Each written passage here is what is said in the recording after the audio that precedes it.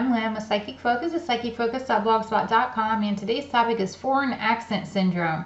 So I had never really heard of it called this before. I was aware that this phenomenon did happen, so it was kind of interesting to realize they've actually put a label to it. The question is, hello Lynn, what is behind foreign accent syndrome, where people have an illness and wake up speaking with an accent from another country or actually speaking another language? Does this reflect a past life? So I love this question.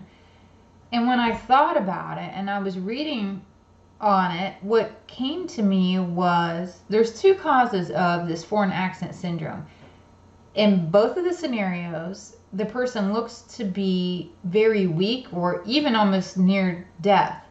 And what happens is when you're weakened like that, when your physical body is weak, there's a very low vibration occurring within you, and it allows you to become very close to the other side. They always talk about this veil between being living and then crossing over into spirit, and I get that that veil is very thin and your vibration is very low. So when your vibration is low, I get that residual elements from a past life, especially if there's trauma, can enter into your current physical 3D body.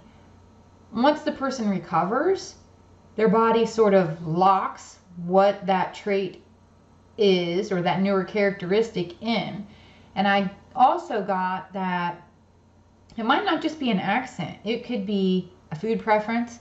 It could be an aversion to maybe a smell. It could be even your eye color might change slightly. You can have these subtle differences that might not just only be with regard to language.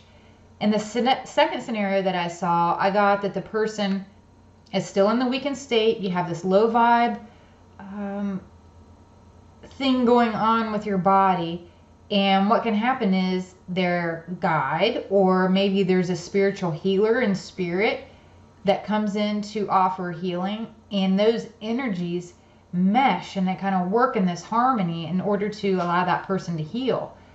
And when they become stronger and they become healthier, again, it kind of does this lock effect where that physical body gets locked and the traits that have entered into it are stuck, for a lack of a better way to describe it.